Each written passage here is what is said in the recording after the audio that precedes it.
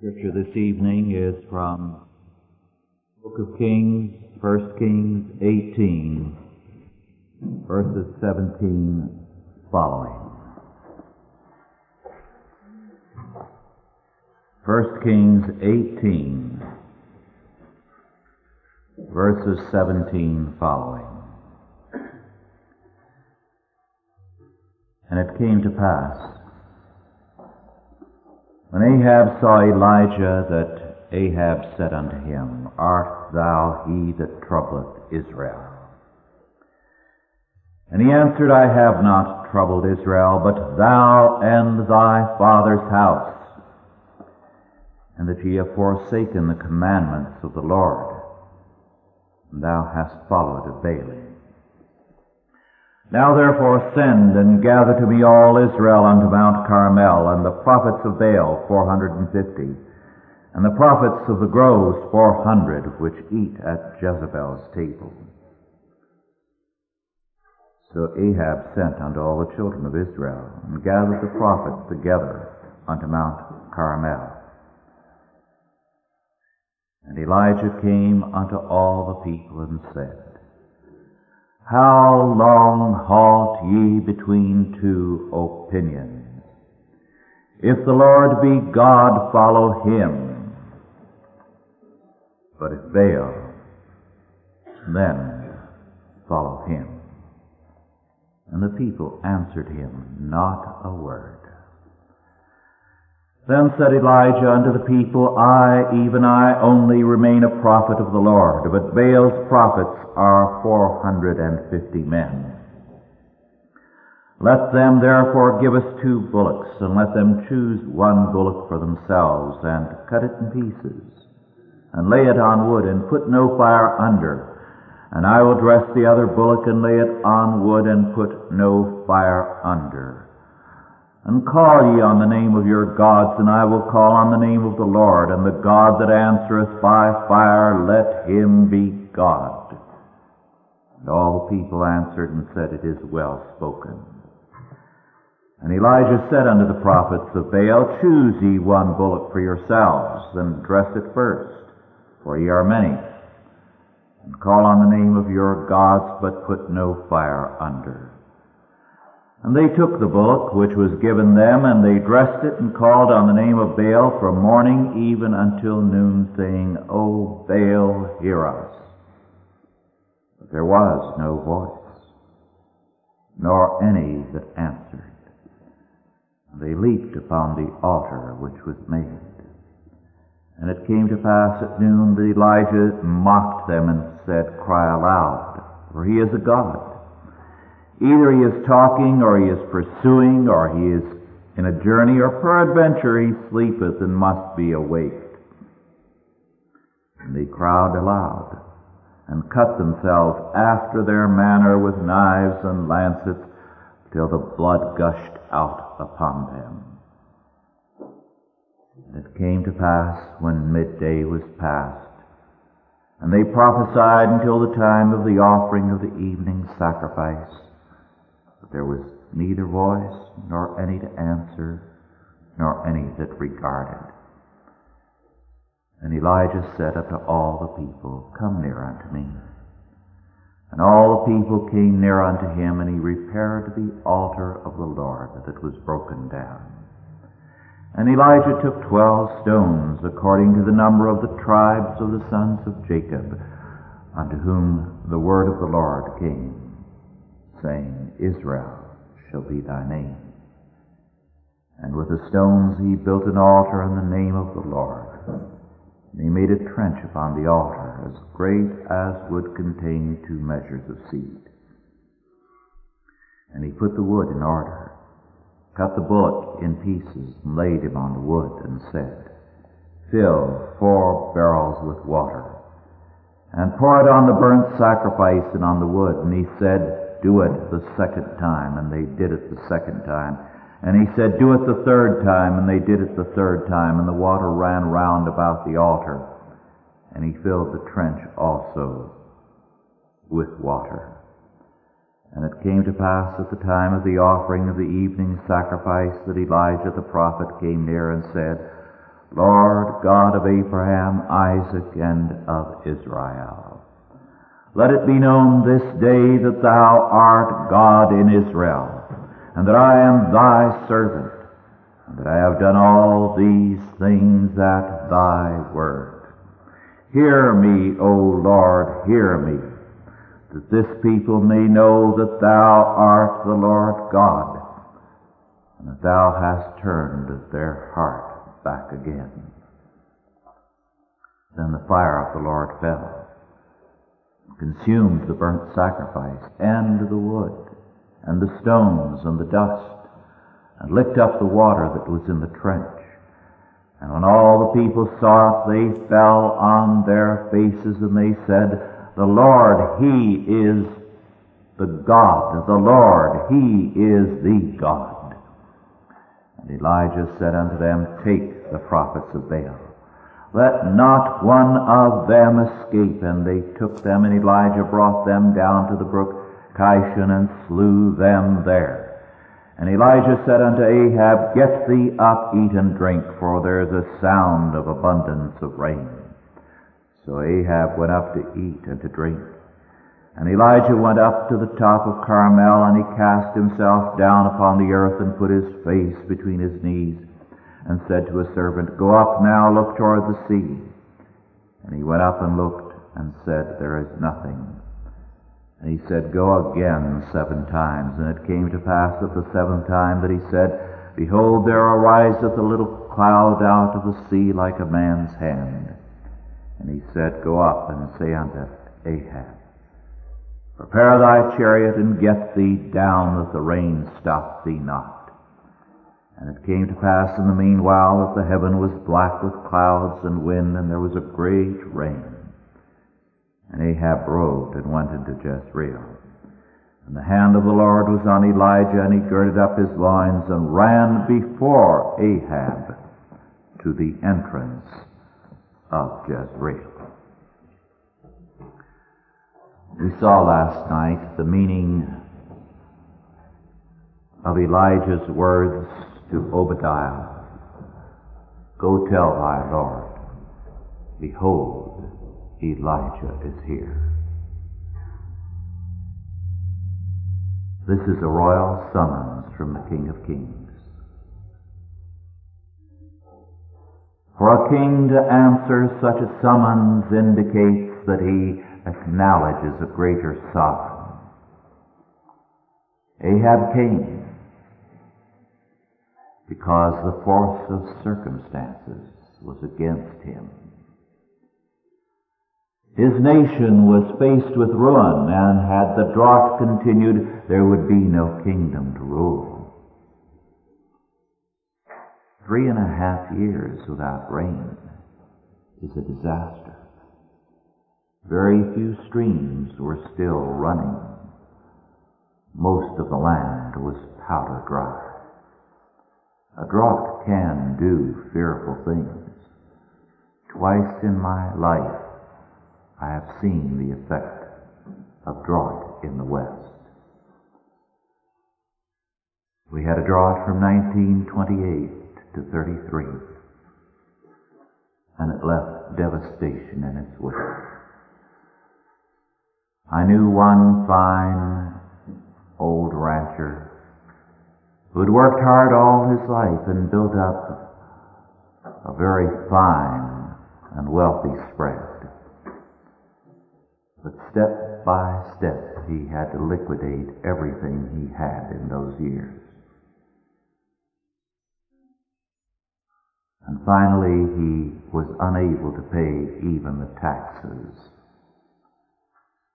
And finally, all his cattle were liquidated, and there was nothing for him to do but to walk out of his house and let it go.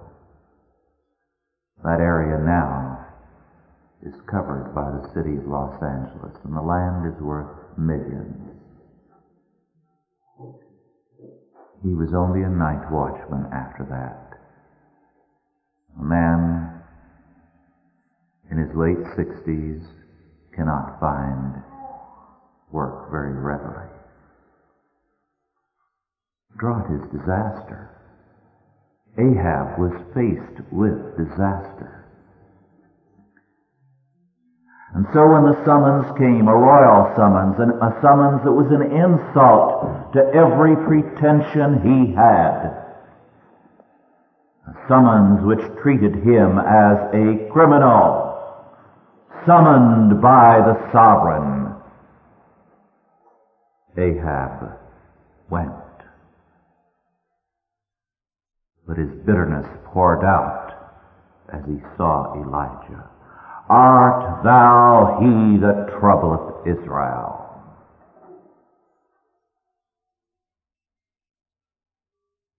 We encounter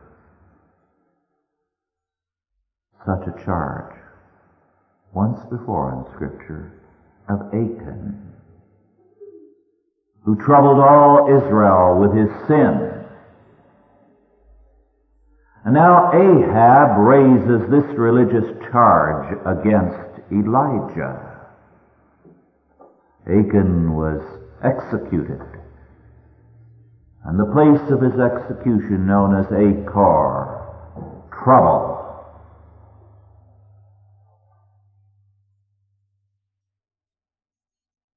But Elijah answers, I have not troubled Israel, but thou and thy father's house, in that ye have forsaken the commandments of the Lord, and thou hast followed Baalim.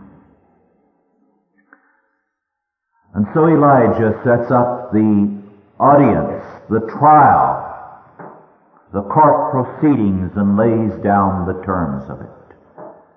Ahab is to summon all Israel, all the leaders, the elders, all the prophets of Baal and the prophets of the groves,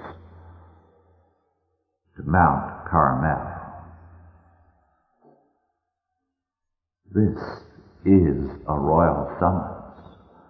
First to Ahab, then to the prophets of Baal, then to the men of Israel. The King of Kings, through his throne man Elijah, summons them to the hearing, to the audience before the King of Kings.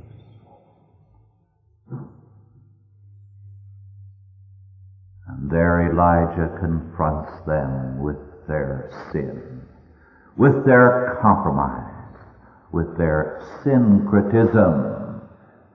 Remember, Israel professed from the days of Jeroboam the first through the days of Jeroboam the second and the sorry end of Israel to be the people of the covenant. But they were syncretists. In the name of the Lord they embraced every kind of cult and had a smorgasbord religion to which they gave the name of the Lord. So Elijah confronts them. He indicts them. How long halt ye between two opinions? If the Lord be God, then follow him. But if Baal, then follow him. And the people answered him not a word. And so then Elijah proceeds with a trial, a test and a trial. A trial of their syncretism, of their halting between two opinions. A trial of all that was false in their faith.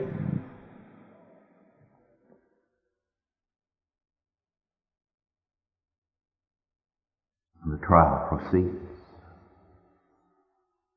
Elijah lays down the terms.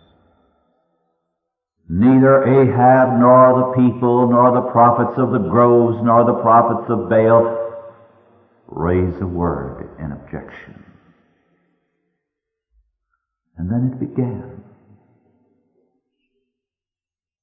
An altar with wood a sacrifice, and no fire. Call down fire from heaven.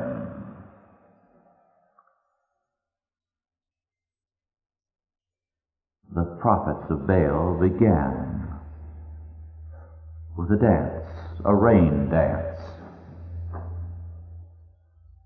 Something we in this country know something about because they are practiced still among certain of the tribes of the Southwest. And no doubt some of these prophets and priests of Baal had their own occultist practices, which sometimes had some power. Remember the miracles that were worked. When Moses first confronted Pharaoh and his occultists. Through dark powers, sometimes such people do have powers. I know that among the Indians whom I served, their medicine men could do sometimes things that defied explanation, such as out in the wild, they could go up chanting to a rattler and pick it up, carry it around their neck, put its head against their mouth and their cheek. Nothing ever happened.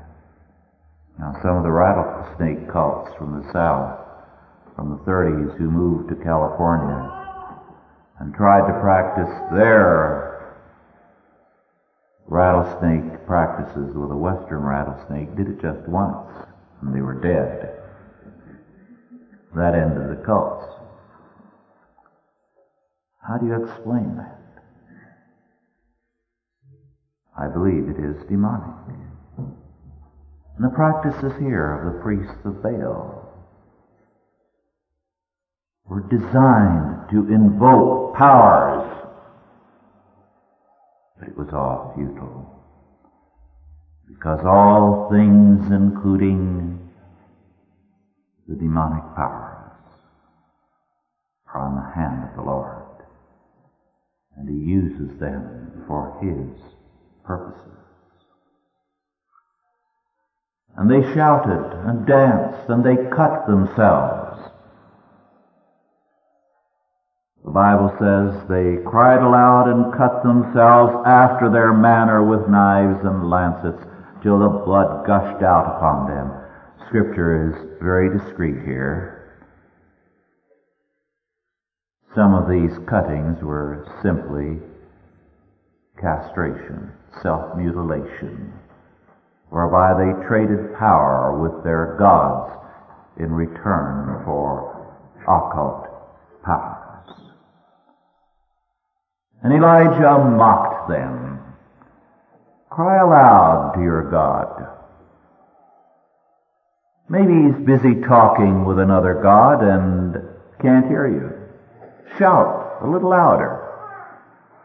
Or maybe he's out hunting, or on a trip, or perhaps he's asleep.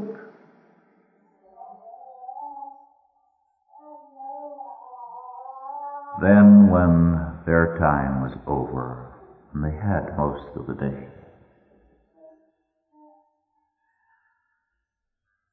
Elijah repaired the altar of the Lord.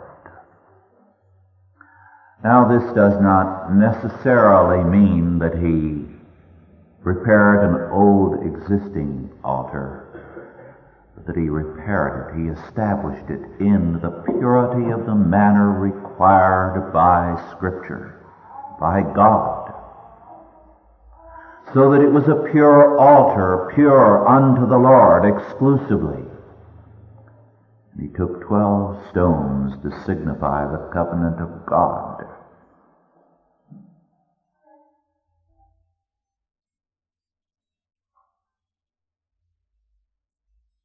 And then he prayed.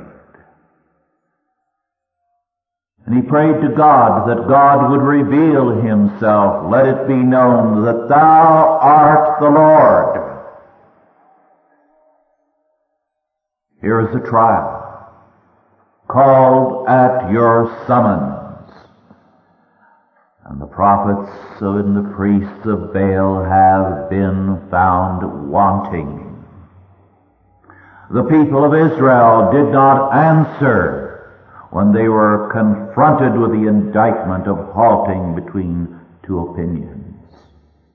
And the king of Israel sits silently. Now, Lord, the God that answers by fire, he is the Lord. Let it be known that thou art he. And then he goes on to say, let it be known that I am thy servant. Elijah for 3.5 years, and of course before that, had been defamed, vilified, treated as the enemy of the nation and the enemy of God, the troubler of Israel, an Achan. Let it be known that I am thy servant. And the word that I have spoken is the word of truth. And then, let it be known that I have done all at thy command. To be the servant of the Lord is to be the one whom the Lord commands. The one who goes at his bidding. And Elijah wants publicly to be set forth as God's grown man. The man who speaks the word of the Lord. The man who issues the summons from the throne in full faithfulness to that word. Hear me, O Lord, hear me. That this people may know that thou art the Lord God, and that thou hast turned their heart back again. He concludes his prayer with a prayer for the people. Let the people be converted. God answers by fire. The fire of judgment. The very stones of the altar are consumed, so that it indicates an amazing supernatural fire. And the judgment of God having been passed, remember first a summons, the audience before the throne man of God, the indictment, the trial, and now the execution. And when all the people saw it, they fell on their faces and they said, the Lord, he is the God. The Lord, he is the God. And Elijah said unto them, take the prophets of Baal. Let not one of them escape. And they took them. And Elijah brought them down to the brook Kishon and slew them there. It's amazing how many commentators at this point, including those who claim to believe that the Bible is God's Word, tell us Elijah here represents a lower standard than in the New Testament. How dare they How dare they? On the Mount of Transfiguration, God the Father sent two men to meet with God the Son, Moses and Elijah. And Elijah is the man in the Old Testament whom God took into heaven without death. Here he acts as God's executioner. What do these people want? Should have Elijah at this point said, "Now, brethren, my dear friends of the groves and of Baal, it is time for us, in the light of these events, to set up a council of churches"? Is that what they would have preferred to see? There had been a summons, there had been a hearing, there had been an indictment, and God spoke by fire, the fire that symbolized His judgment. And when Paul speaks of the shaking and the judgment of the Old Testament era, which began at Sinai and concluded with the fall of Jerusalem, and speaks of the shaking that begins thereafter and that continues until all things that are shakeable are shaken, so that only that which is unshakable remains, he declares our God is a consuming fire. And here that God speaks by fire, and the throned man acts as the executioner. Elijah himself took and slew them at the brook Kishon,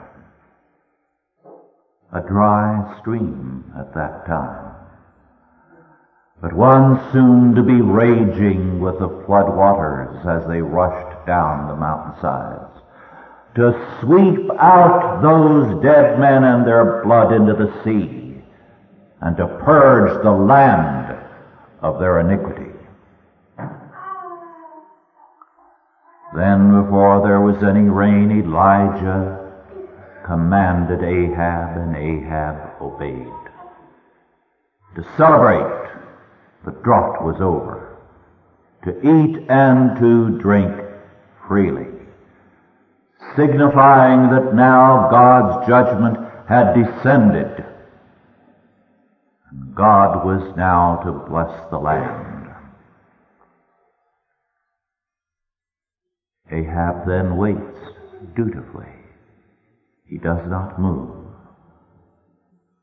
until Elijah, through a servant, because God, since he went to Zarephath, had provided Elijah with a servant, until the servant of Elijah tells Ahab he may go. The king is summoned. He is taken to trial.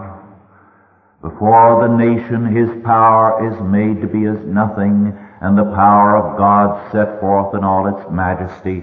And now it is the servant of the throne man of God who speaks to him, not even the throne man. Ahab had obeyed the summons, and now, stunned and awed by these events, obeys. He obeys Elijah. And the weather obeys God's throne man.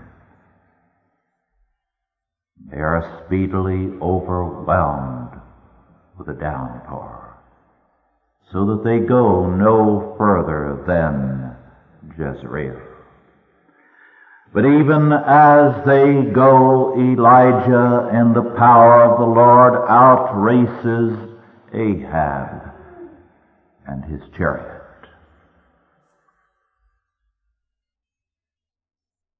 This is the audience and the trial at Mount Carmel. God vindicates publicly his throne man. Elijah, his power, and his office are confirmed before the entire nation.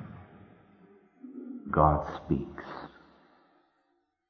The audience and the trial are concluded. This is one of the great scenes of Scripture, one of the more dramatic moments of history. In that again and again throughout history, God summons the nations for trial, and he finds them wanting. Weighed in the balances and found wanting. And God breaks their power in a night or in a year as he sees fit. And the Belshazzars of history disappear, and their empires disappear, and they are as nothing. But Elijah and the word of Elijah stand, because his word is the word of the Lord. And today, the nations like Ahab of old have been summoned to judgment. And we, as the people of God, must issue the summons. Hear ye the word of the Lord. Thus saith the Lord. What does Scripture tell us? It tells us in Deuteronomy 28 that if we obey God, all these things shall come upon us and overtake us. And if we disobey him, all these curses shall come upon us and overtake us. And the image is of a pursuing power which, like a beast of prey, overwhelms and inevitably accomplishes its purpose. We have a picture of irresistible blessings and irresistible curses. The soul that sinneth, it shall die. The wages of sin in any and every age are death. I am the Lord, I change not, he declares. And even as God the Father, God the Son, and God the Holy Spirit are the same yesterday, today, and forever, so too is his word. And so we must confront men with that word. Will they meet God as the God of all grace or the God of all judgment? Will they find themselves overtaken by his irresistible blessings or by his irresistible curses? And we must say to a generation that, like that of Elijah, is syncretistic as a form of godliness but lacks the power thereof. How long halt ye between two opinions? If the Lord be God, follow him. But if Baal, then follow him. We are not called to be church members and bench warmers, but soldiers of Jesus Christ. We are not called merely to say Amen, but to do the will of Him that commissions us and sends us out. And we are to put on the whole armor of God and bring ourselves under subjection, and all that we possess and all that we have to bring into subjection to God and His Word, so that we can say with the saints of old, "As for me and my house, we will serve the Lord." Let us pray. Almighty God, our Heavenly Father, grant that by Thy grace we serve Thee with our whole heart, mind, and being, that we love and glorify Thee all the days of our life. Take away, purge out of our hearts all halting between two opinions.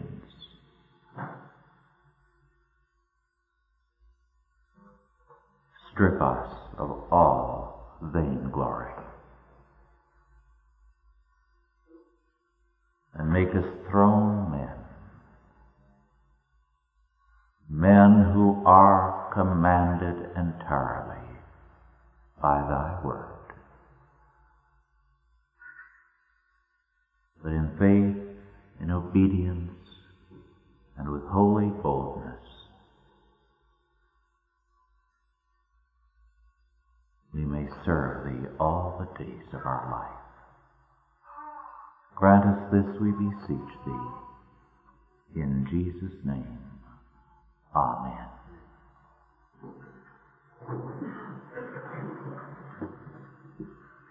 Questions? Are there any questions now?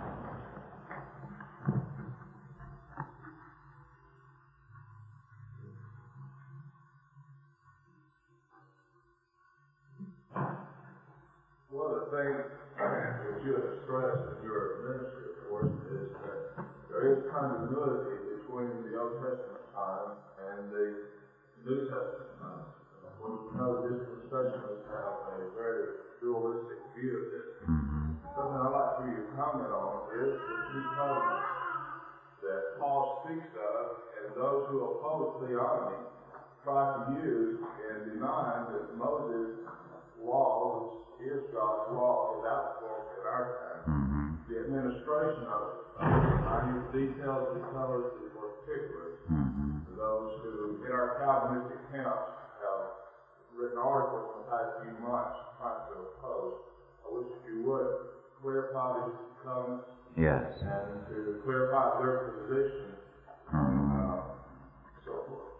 Yes, basically we must say that from beginning to end there is one covenant. That man in the Old Testament as in the New is saved only by grace, never by works. Moreover, the covenant in Jesus Christ is not a different covenant, but a renewed covenant. It is now the open expression of that which was set forth in types and in symbols in the days from Adam through Noah. It is renewed, and the continuity is set forth in the fact that for the 12 tribes of Israel, 12 apostles are chosen. They are known as the Israel of God.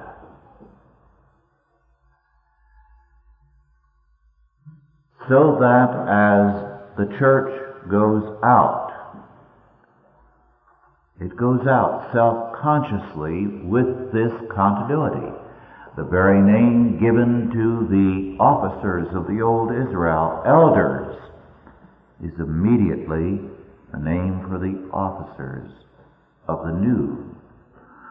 Moreover, the very same word which in the Septuagint describes the kingdom, the congregation, or the assembly, describes the church. Ecclesia, as we have an ecclesiastical. Now, when we use the word church, it comes from another word, our word church, kuriakos, as in the expression kuriakon, doma, and so on. It refers to a building or an institution for worship. But as the New Testament uses the word, it is the kingdom, the assembly, or the congregation. So the very word for church in the New Testament sets forth the continuity with the old. It is the old covenant now brought into its fullness. The types done away with. And whereas the old covenant had fallen short of its duty and gone astray, now they are cut off for a time, and a new people is grafted in. It is the same vine. I am the vine, and ye are the branches. So again and again the continuity is stressed, so that we are told that Abraham is our father in the faith. And we are the children of Abraham by faith. We are the Israel of God. So it is, I believe, a serious error to speak of New Testament Christianity. No such thing exists. It is biblical Christianity, grounded in the entire Word of God. Are there any other questions now?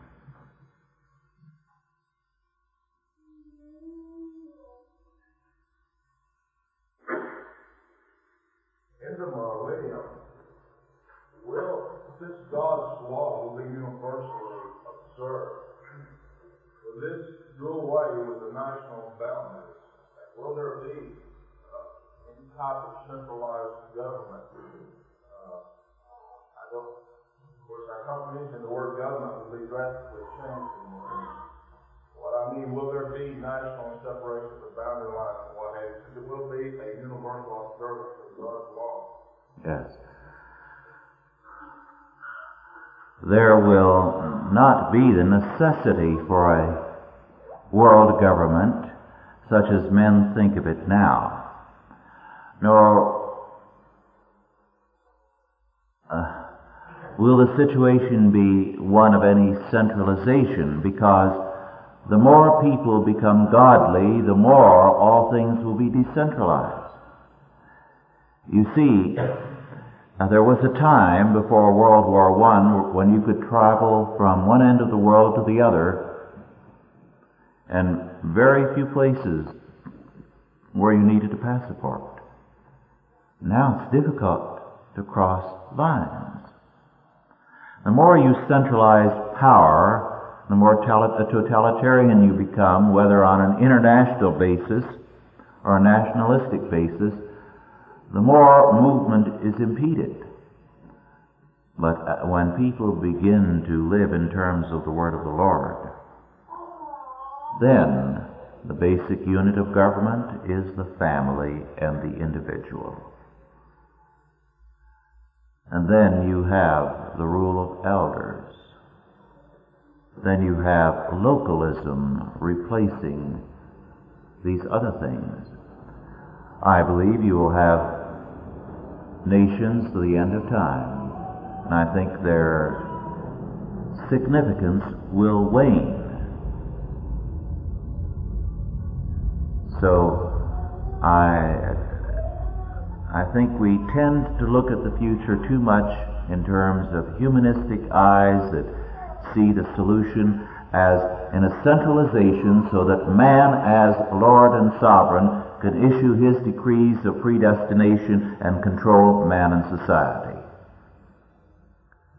But for us, the sovereign is the Lord, not human governments.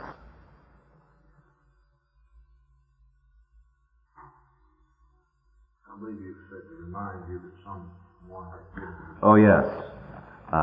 Someone handed me some questions.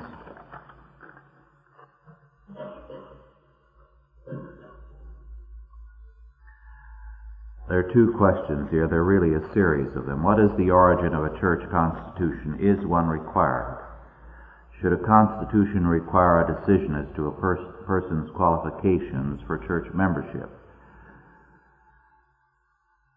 Well, the answer to that is we do have a great need for a church constitution.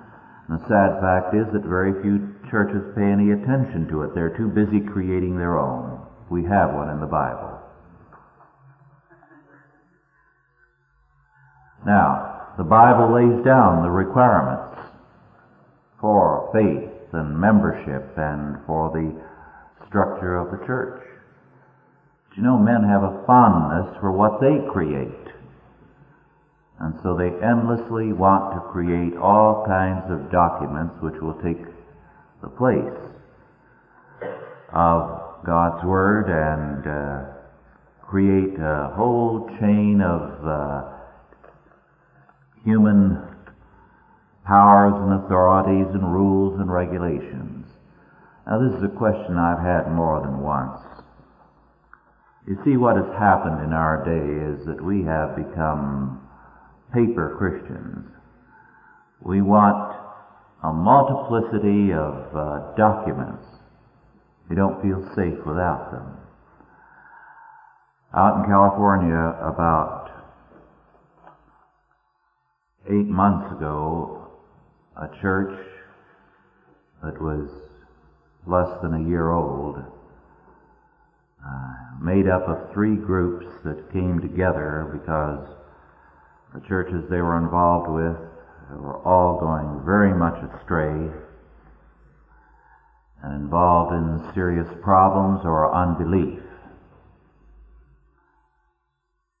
And they were busy writing a constitution, and it almost destroyed the church. And some of them came to see me when I was there in that particular county, and they asked my counsel.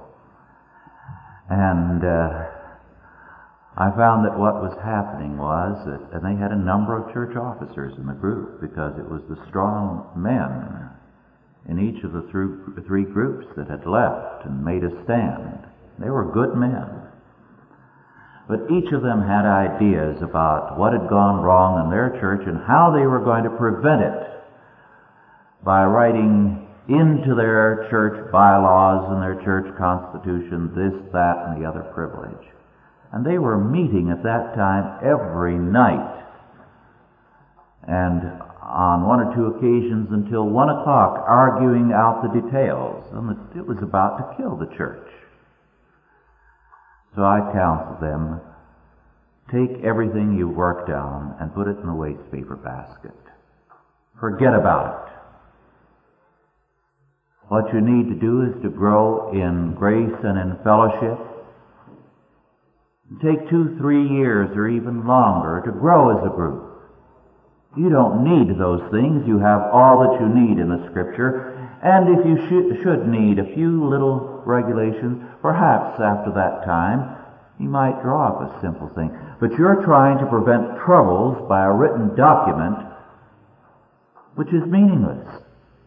All 3 of you come from church groups where you had all kinds of documents, excellent ones. And what happened? Not only the local churches, but in 2 cases, the denominations went astray. what was on paper didn't prevent them. Because, first of all, they began by abandoning the Word of God. So now they're doing beautifully, the last I hear, and nobody is bothering about the fact that they don't have a man-made constitution. They've got one in Scripture. They have a growing attendance. They meet once a month after morning worship in the summer at the homes of various members in the backyard, and the winter they go to a restaurant to have a love feast, as they call it, together. They're not suffering for the lack of a constitution. And somehow nowadays we believe, it seems, that something man can pen is the best insurance for protection from problems in a church. And that's an illusion. It's growth in the ministry of the Word and in obedience to it. Can a church body ever excommunicate a member, and on what grounds? Is this excluding them from hearing the Word, since we know not who is saved? Well, first of all, Scripture tells us that not only we can, but we must sometimes excommunicate members. We've got that in the Scripture. We don't need anything else to tell us that. The last part of the question involves a misunderstanding, I think, because we do know who is saved. Our Lord tells us, "By their fruits shall ye know them." Now, it was a Greek belief that you couldn't judge people because you had no way of knowing what was in their heart. The Greeks had a dualistic view of man, that man was made up of two alien substances. And therefore, what was in man's soul or mind or spirit might be something radically different from what was in his body. So that Socrates and Plato could be perverts, as they were, but they were men of great virtue in their souls. So they were noble, wonderful men. But we can't believe that. The issues of life are out of the heart of man. Man is a unity. By their fruits shall ye know them. A good tree brings forth good fruit. A bad tree brings forth bad fruit. You don't get figs or grapes or anything like that from thistles. No, thistles from a fig tree. Our Lord spells it out there. We shouldn't be under any illusions. By their fruits ye shall know them. So please, anytime you hear someone saying, "Well, we don't know what's in his heart," tell them our Lord says that we do. And that should be sufficient for us. You see, it's the sufficiency of the Word that we bypass when we try to create all kinds of structures. I know some very fine churches that are just building a noose around their neck with endless regulations.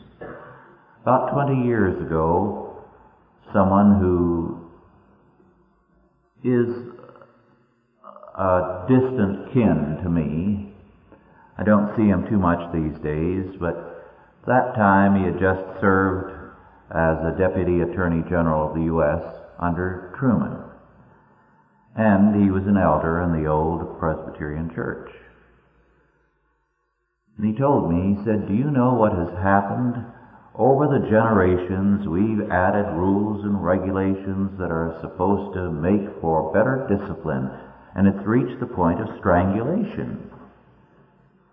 And he said, "I'm on a committee now that has to try a pastor, and I knew the man and had no use for him, who is guilty of theft. And he said, I don't believe we can ever convict him. As a lawyer, Presbyterian law is such a jungle that you can accomplish nothing under it. And he said, that man will demand that everything be done according to the book, and he's powerful. Well, he was right. The only way they finally got rid of him was by retiring him with a very fat gift and a banquet in his honor.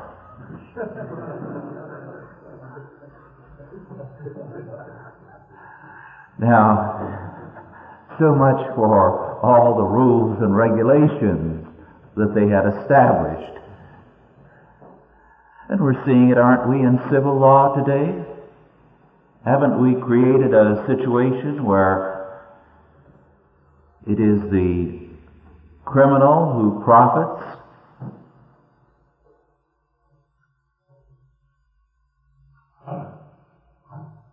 Are there any other questions?